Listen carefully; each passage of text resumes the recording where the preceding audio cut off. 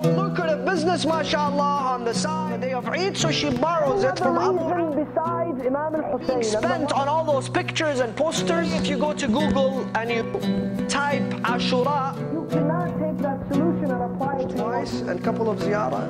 That's it. أعوذ بالله من الشيطان الرجيم. بسم الله الرحمن الرحيم. Since the establishment of the Safavid Dynasty, the very first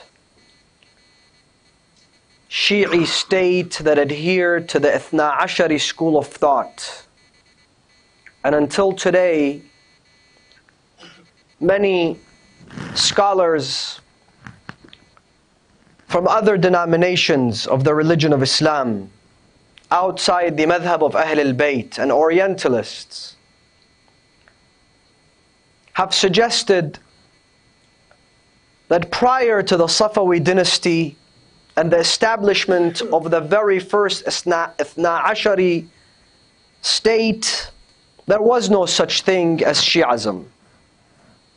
There was no such thing as Isma of Amir al-Mu'mineen, Fatima al-Zahra, Al-Imam Hassan and Hussein, and the 12 Imams.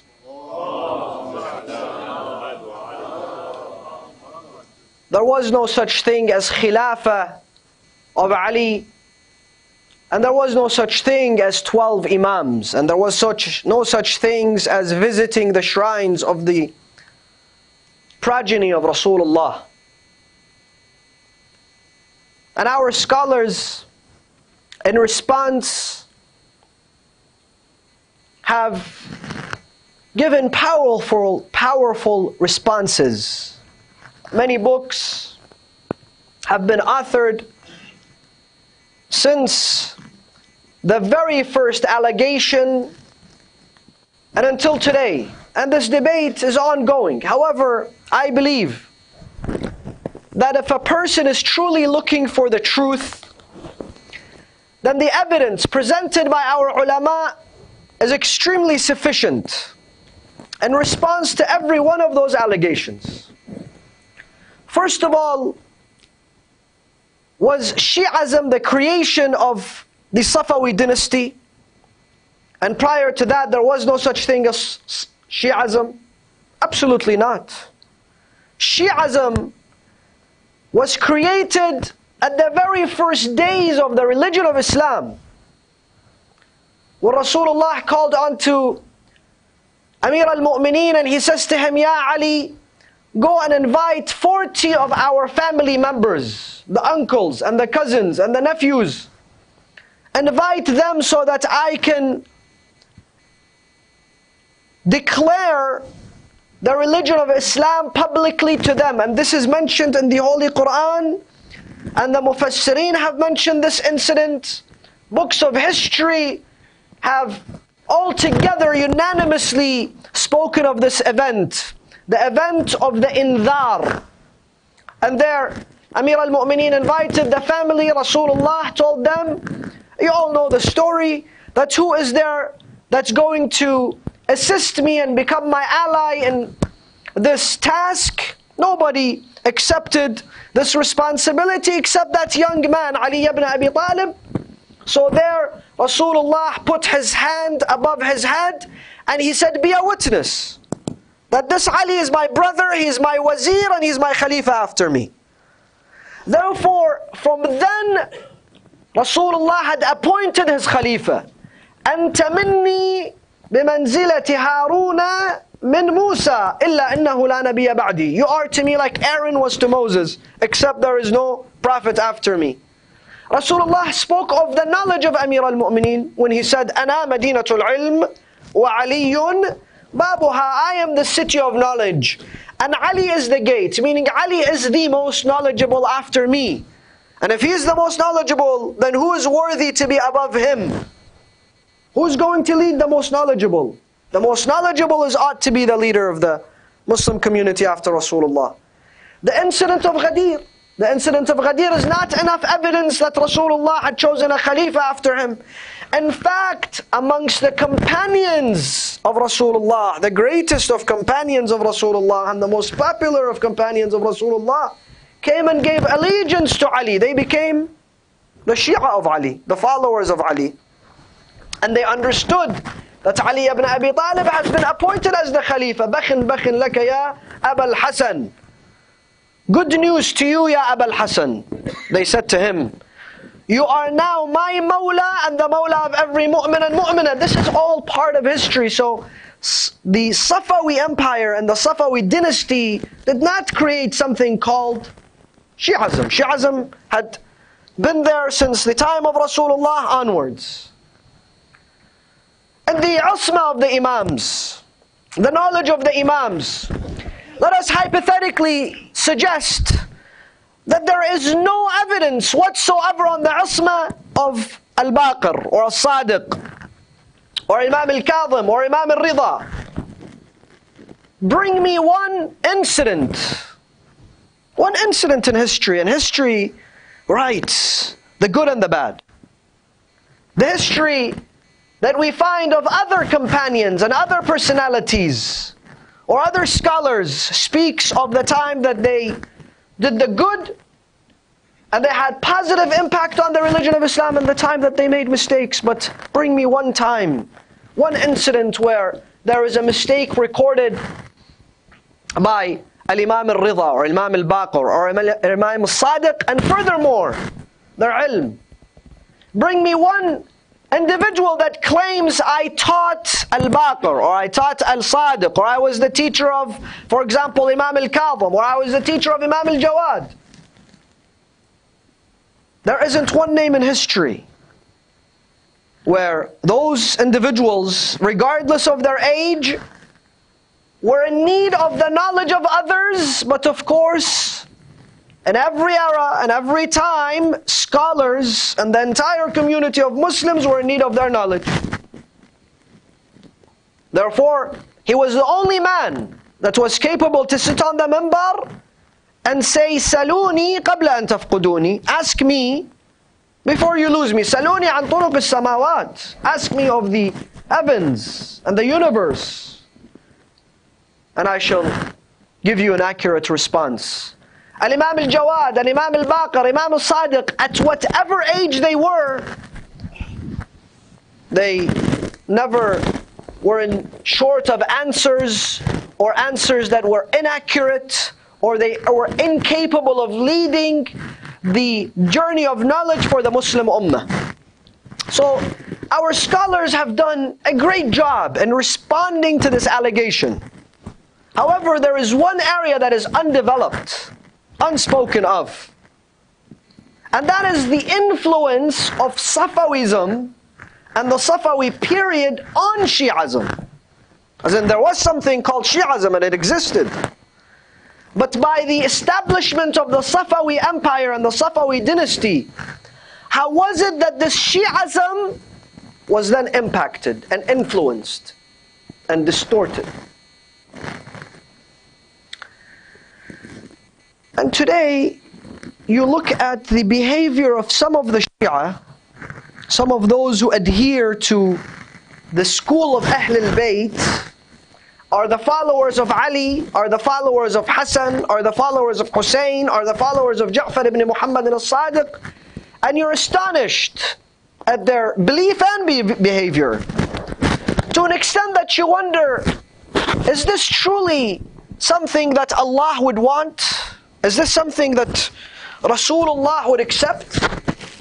Is this something that Imam al-Hassan and Imam al-Hussein would want to be part of? And I'll give you examples. I'll give you 3 examples before we finish the introduction and get into the body of the discussion. First, today if you go to Google and you type Ashura and you go to the images, what do you see? You see individuals self-flagellating themselves, and there's blood. But not only that, but flagellating their children. A 6-month-old kid, a 5-year-old child, and somebody's hitting them with a knife and they're bleeding. And underneath, this is the explanation of Ashura. This represents Ashura. child abuse in the name of Imam al-Hussein. Flagellation of children. And then who's to be blamed? Where do we throw the blame on? We throw the blame on Imam al-Hussein. So imagine if Imam al-Hussein was present today.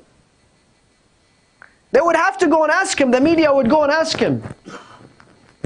There is people hitting themselves and their children and infants that cannot defend themselves. A father is cutting the head of his child in your name. How do you feel about that? What would be the response of Imam al-Hussein? And we wonder, do we think of such events and occurrences before they take their course of action within our community? Another example. And of course, we don't have time to dwell into 1 or 2 or 10 examples, but you've also seen videos of parents and fathers dragging their children so that they would run above burning coal. Burning coal! Let's run over this burning coal. Why? So that we can remind ourselves of the tragedy of Ashura, the tragedy of Imam al-Hussein. And now this is public. The whole world sees this. It's all over YouTube and social media. And again, we say this is part of commemorating Imam al-Hussein. We've brought down this message of Imam al-Hussein so much. We do the ziyarah on the day of Arba'een, that you gave your sacrifice for the sake of knowledge, and you gave your sacrifice for the sake of the awareness, and to save humanity, yet I'm going to run on coal, burning coal, to commemorate you. Another example. Let's move on from this area. Another example. Many of you have gone to Arba'een. Inshallah, those who haven't gone will go. And it's millions of people. Nobody's paying them to be there. Nobody is offering them worldly positions to be there. They are going out of their way and leaving the comfort of their homes and spending money and walking long distances. Not for any other reason besides Imam al-Hussein and the love of Hussein and repaying their allegiance for Imam al-Hussein. True? And this in itself is the miracle of Allah for Hussein.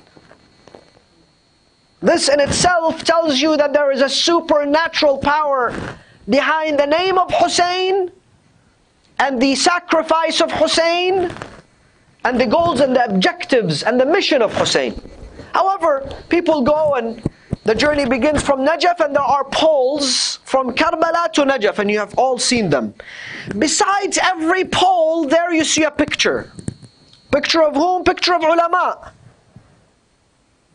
And then you enter Najaf, or you enter Karbala, and at the entrances you see huge posters of ulama and scholars. And we wonder, isn't somebody paying for this? Isn't money being spent on all those pictures and posters? And what is their value? What do they achieve? Imagine you're walking in the Arba'een journey and you come across a picture of a specific alim, and you say, well, since I saw his picture here, then I should follow him. And then you walk to the next pole and you see a bigger one of another alim, and you say, since his picture is bigger, then his knowledge must be more, so I should follow him. Is this the philosophy? You get inside Karbala or Najaf and you see huge posters. There's money being spent on this, brothers.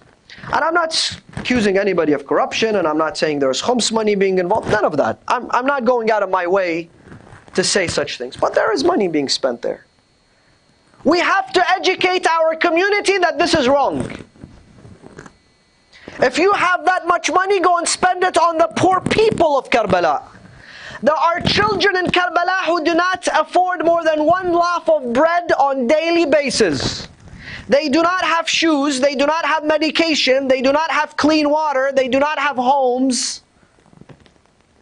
Yet we're spending hundreds of thousands of dollars on posters. Why? Because we have learned that some personalities are above the religion. Some personalities are above the principles of the religion, putting people on the pedestal. While those individuals and those personalities must serve the religion, not the other way around. The religion and the religious are not there to serve their interest, but they are there to serve the interest of the religion and the religious. And don't get me wrong, I'm not saying that the ulama themselves are the ones that say go and make posters for us and put them. No. But once there is a mistake, it needs to be stopped and fixed. And you wonder, where did this come from? Putting those personalities above the message itself and the principles of the message itself. Imam Amir al-Mu'mineen, as he was the Khalifa and the ultimate ruler, they told him, Ya Amir al-Mu'mineen, here there is a palace in Kufa. This is the palace of the Khalifa. He says, I'm not going to live in the palace. He built himself a small home, and he went in that home. And they say that the house, he did not have time to build a roof for the house. So he used palm trees to cover the roof, and he would not be able to stand fully in his house. He would have to duck and walk into his residence. And he kept his bedroom at the entrance of the house, so that if somebody came behind the door and said, Ya Khalifat al-Muslimin, Ya Amir al-Mu'mineen, he wouldn't have to walk from the end of the house to the entrance of the house to solve the problem of this person. He would be right at the entrance. People come, they're asking, where's the Khalifa?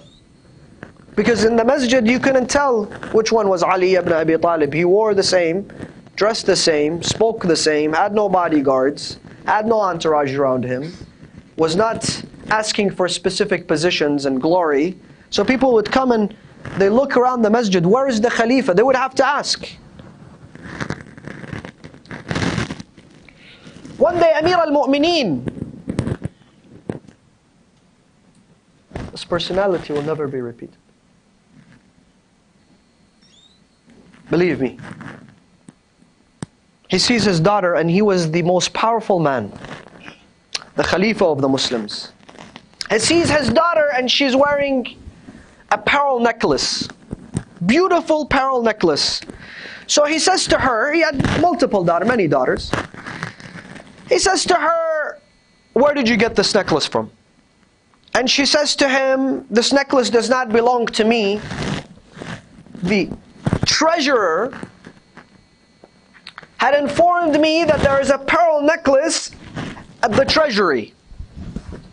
So I asked him, allow me to use it for 3 days to celebrate Eid al-Adha.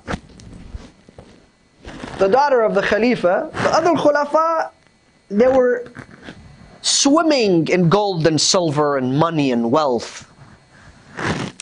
One of the representatives of the third Khalifa, unfortunately I don't have time to give you details, one of his representatives, his governors, when he died, he had 1 million golden dinars and 1 million Arabian horses as an inheritance. The money of the Muslimin became the inheritance of their family.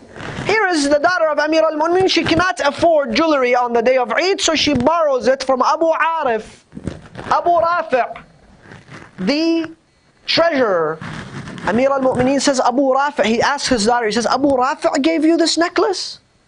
She says, yes, I borrowed it for 3 days and I will return it to him. And I've written a statement guaranteeing that it will return 3 days after the Eid. Amir al-Mu'mineen stood. He went to the treasurer. Ya Abu Rafi', come.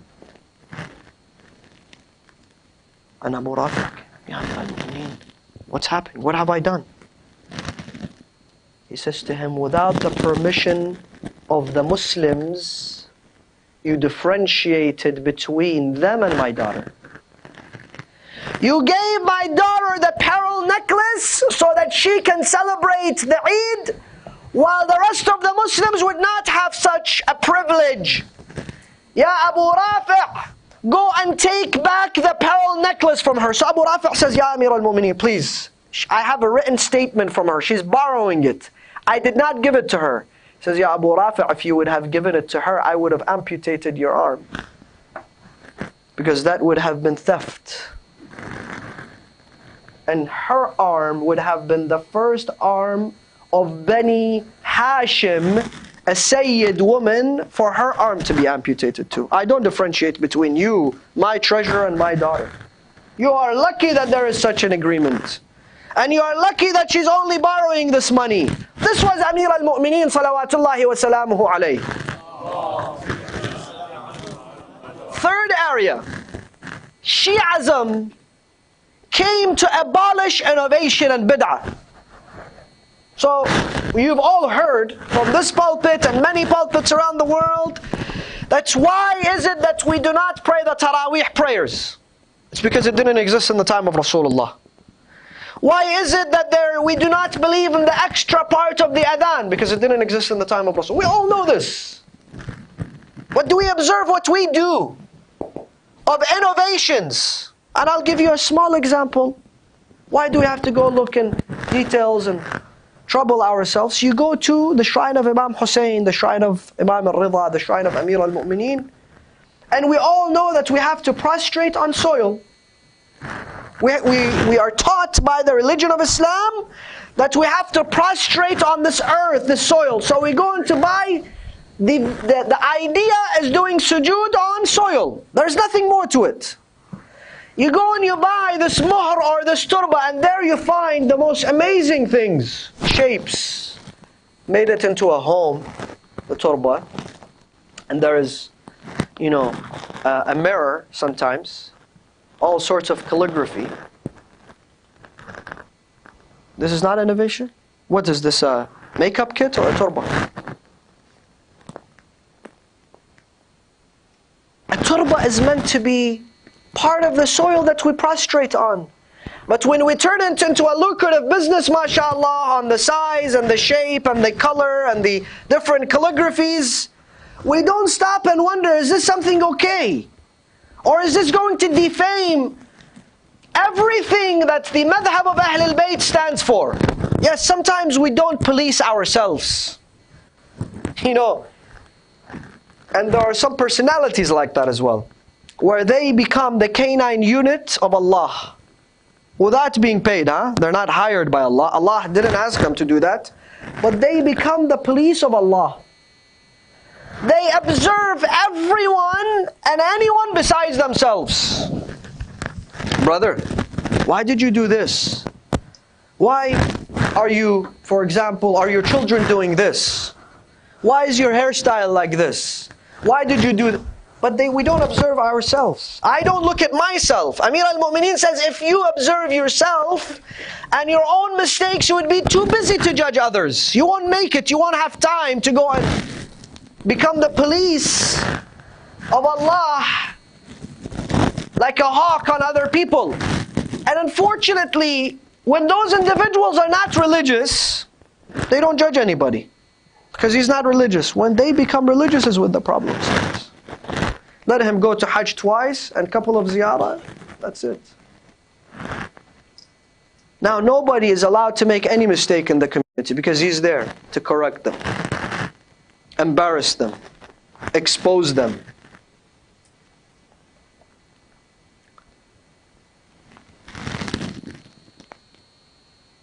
The influence of the Safawis and the Safawi period exists until today.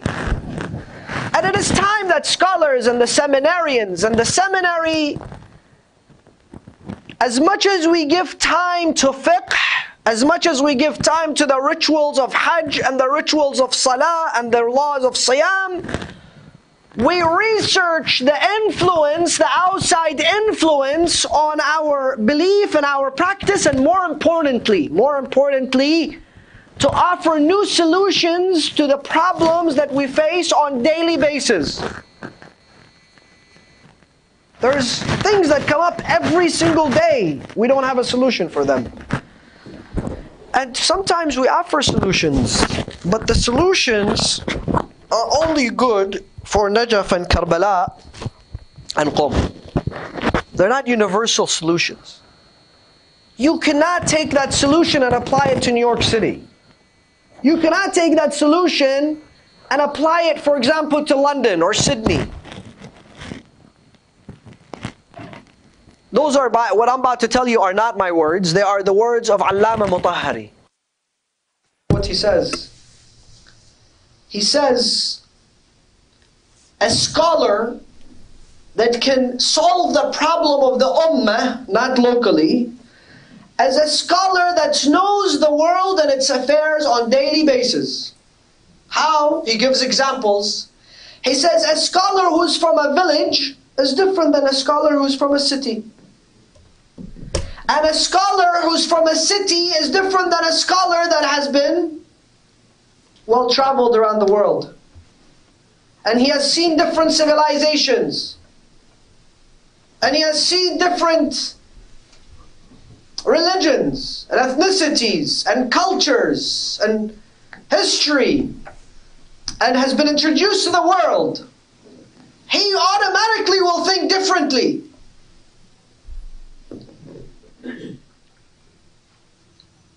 Allama Sayyid Muhammad Baqir al-Sadr, one of our greatest of scholars, the martyr by Saddam Hussein. You know what he says? He has a beautiful statement in the introduction of his book, Our Economy. He says, there are many things that affect ijtihad and mujtahids. Many things. Amongst them is the language, amongst them is the school, amongst them is their understanding of history, amongst them is the understanding of the Arabic language, amongst them is their understanding of ilm al-rajal, amongst them is their understanding of hadith. But he says one of them is ignored, and we don't talk about it. It's the inside of the scholar, it's his state of mind and his mood that also affects his ijtihad. You know, you sometimes go to work and you're not in a good mood. That day will probably not be the most successful of your days. And sometimes you go and you're happy.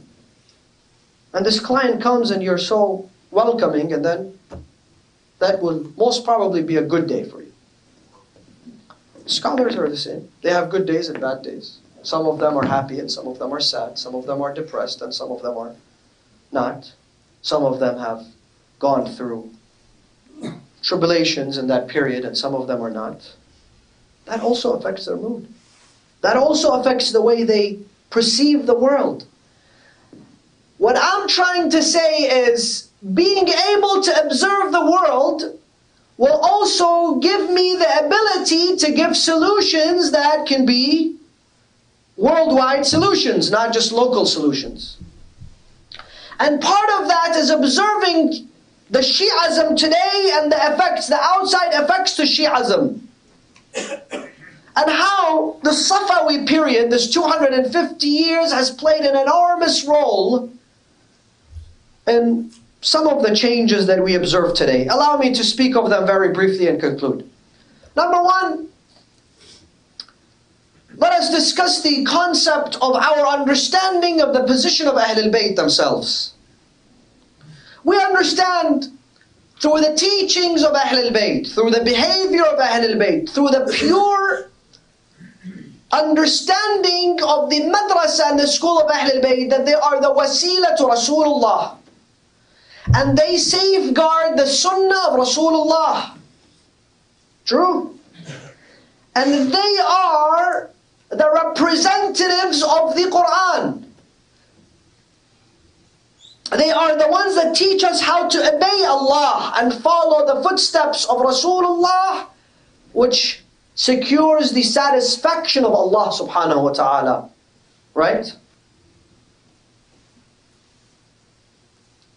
So if we disobey Allah, we have disobeyed them. Because their command is to obey Allah. Now, you come across hadiths, and you will know if this is a hadith or not just now. You will come across literature in our books. And I quote one of them to you. A hadith Qudsi. Hadith Qudsi is by whom? By Allah subhanahu wa ta'ala. The Almighty Himself. That the lovers of Ali, listen to this, the lovers of Ali will end up in paradise even if they disobey me. Here's Ali, here's Allah. Allah says, the lovers of Ali will enter paradise even if they disobey me. And those who obey me will end up in hellfire if they dislike Ali ibn Abi Talib. A lover of Ali, what is the problem with this? A lover of Ali will not disobey Allah. A follower of Ali will not disobey Allah. And there isn't a competition between Allah and Imam Ali, so that the sinner, the one that sins towards Allah but loves Ali, and the one that loves Ali but sins towards Allah, this, when they put them next to each other, the one that disobeys Allah will win. Why? Because he has Ali. The one that has Ali has Allah. There is no such thing as two camps. And let us be frank. Let us be honest. Sometimes people will sit on this minbar and other manabir around the world and will tell you this, that you can sin as much as you want. Do whatever you like. And the end of the day, if you have the love of Ali, then you will enter paradise. Wah, wah, wah, wah. Subhanallah, mashallah. Is this where we brought Ahlul Bayt now? There is an understanding of Ahlul Bayt that kept, and Ahlul Bayt teach Imam al-Sadiq, Imam al-Baqir, Imam Zainul Abidin. What did they teach their followers? Did they teach them? Or else why did he teach them Dua Kumail and Abu Hamza al-Thamali and Jawshan al-Kabir and Jawshan al-Saghir and all those du'as? Habibi, you love me, you don't need all those du'as. Go have fun.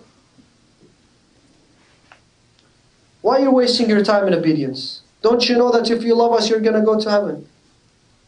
Go sin as much as you want. In fact, the concept of shafa'ah, the way it is introduced by Ahlul Bayt and the Quran, is of course something nobody can doubt. That Ahlul Bayt, Rasulullah, even the soil of Karbala, they have shafa'ah. There's no question about that. But the problem is, when I introduce this scenario, that listen, there is somebody who's committed a crime, let's say murder, and the judge is his friend. The judge is his close friend, so he goes with this file and he says, the judge says, what did you do? He says, murder. He says, no problem. Me and you. So I erase this murder. It's not a problem.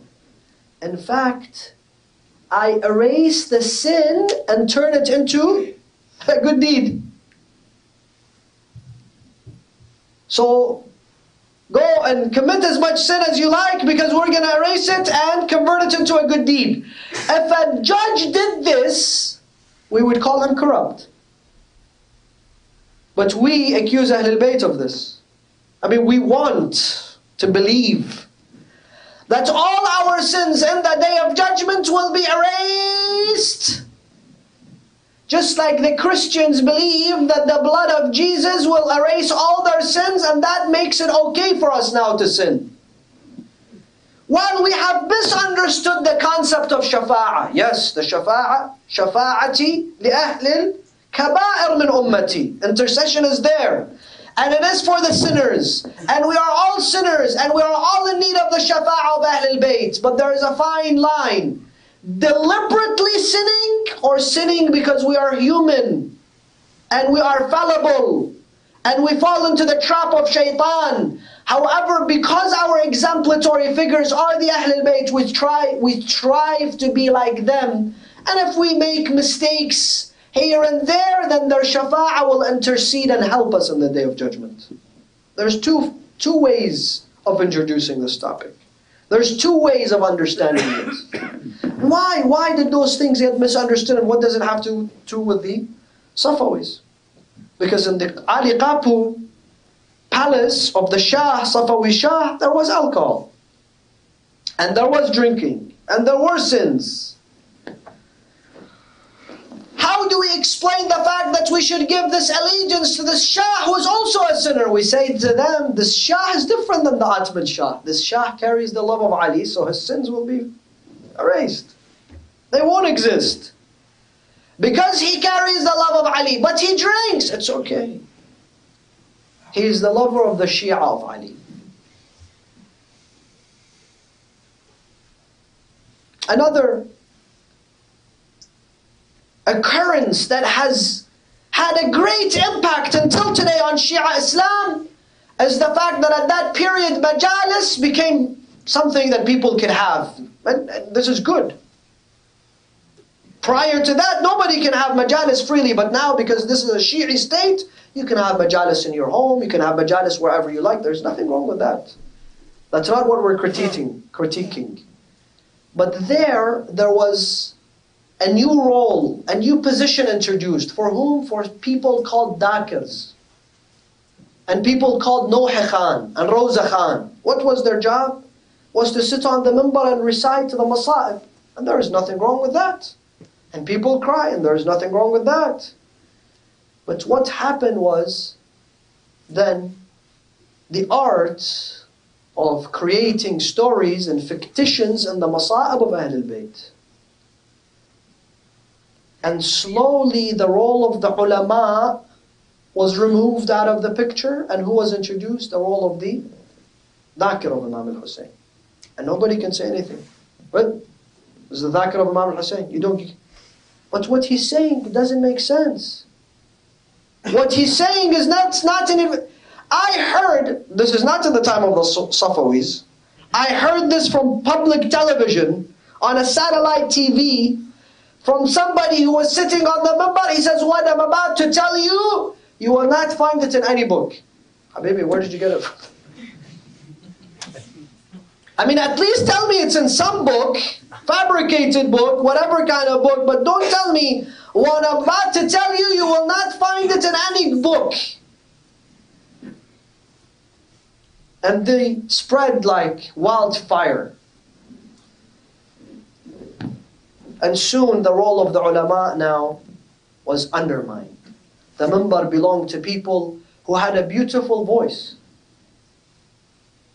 who were able to have oratory powers. And unfortunately, until today, you find that the madhab of Ahlul Bayt and the school of Ahlul Bayt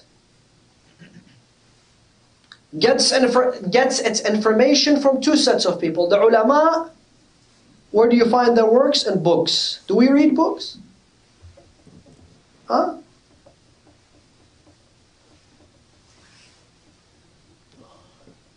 But we listen. And who is the one that we listen to? Well, you know the answer to that. Brothers, we are in a stage in which some of the practices, some of the misunderstandings can no longer be explained. They need to be understood, and they need to return to the true teachings of Amir al-Mu'mineen. Let us not fool ourselves. The 72 companions of Imam al-Hussein are our role models. This is what we have to remind ourselves with. What was their personality like?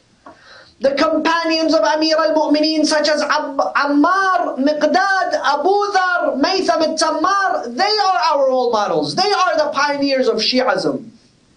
They are the ones that ought to be celebrated and understood. Those examples are the ones that were the ulama. And you know, sometimes you speak and they tell you, say it. It's better for a speaker not to say controversial things. Look at this speaker, for example. 30 years he's been speaking. Nobody can say he said something wrong. This is a good time. I say, you should have been there to give this advice to Maytham al-Tammar. And you should have been there to give this advice to Ammar. And you should have been there to give this advice to Abu Dhar and Miqdad and Imam Ali himself. He would have really appreciated this advice. Because you know why?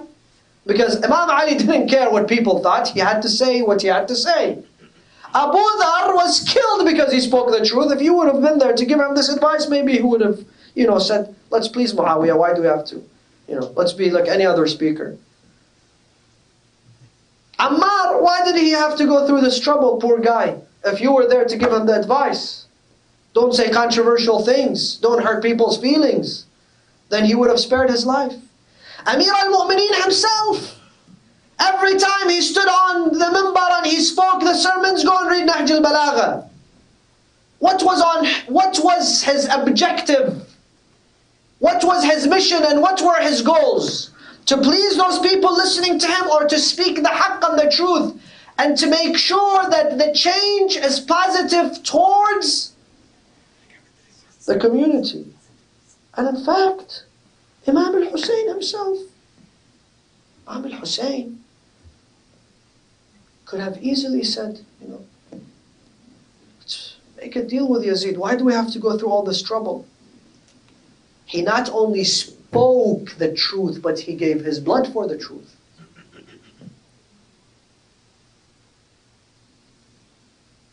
He gave everything that he could for the sake of haqq. And in every ziyarah of every imam, you will read the statement. And with this statement, I leave you tonight. لا يأخذه في الله لومة. أحسنت. What does that mean? لا يأخذه في الله لومة لائم. Meaning, for the sake of Allah, he cares not. This is one of the ways that you greet and salute the imam. أقمت الصلاة وآتيت الزكاة وأمرت بالمعروف. One of them is لا يأخذه في الله لومة لائم. What does that mean? That for the sake of propagating the message of Allah and pleasing Allah, he cares not about the opinion of people, anyone. As long as Allah subhanahu wa ta'ala is pleased. And today, we must be able to install back the values, brothers, and the principles of Ahl al-Bayt salawatullahi wa salamuhu alayhim. And we must truly understand them. Wallahi, we know their names and we memorize their sequence.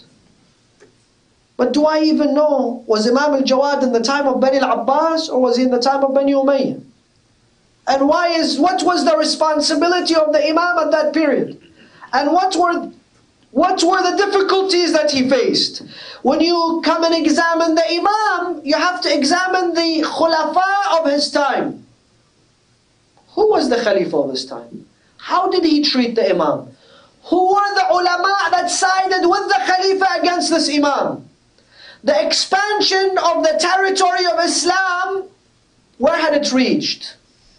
And those new ideas that had reached in the midst of the Muslims, how did the Imams combat them with knowledge, with dua, with training their companions to become the ambassadors of Islam?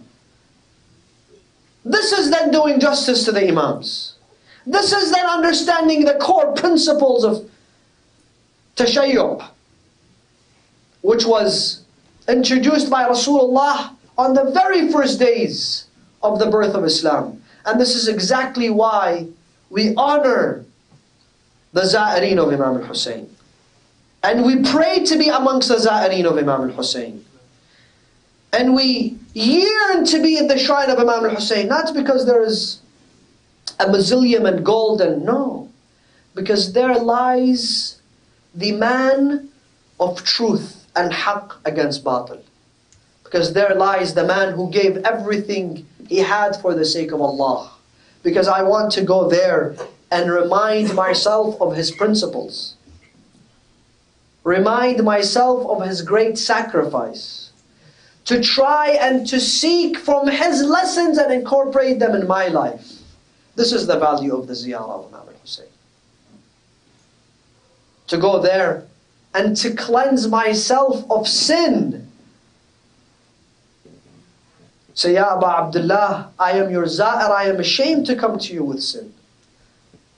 Cleanse me so that I can be accepted as one of your za'ireen. Ya Aba Abdullah, I struggle in the obedience of Allah. You help me and inspire me to become an obedient servant of Allah. You become the wasila to the Almighty Allah subhanahu wa ta'ala. And this is the reason why we yearn to be at the shrine of Imam al-Hussein, amongst the za'ireen of Imam al-Hussein. The ziyarah of Arba'een is not just a walk or a ziyarah, but it's a school of thought. It's a tree full of the most beautiful of fruits. And today is the eve of Arba'een. While millions of people flock towards the shrine of Imam al-Hussein, while they are received by the Imam and his brother Abu al-Fadl Abbas as the guests of the Imam, we ask Allah subhanahu wa ta'ala to grant us the ziyarah of Imam al-Hussein, the ziyarah of his brother and his father and his infallible children, and more importantly, to make us amongst their true Shia and followers. Amongst those who protect the identity of the followers of Ahlul Bayt. Spread the teachings of Ahlul Bayt. Become their representative with our actions, with our values, with our morality, with our ethics. Wassalamu alaikum wa rahmatullah.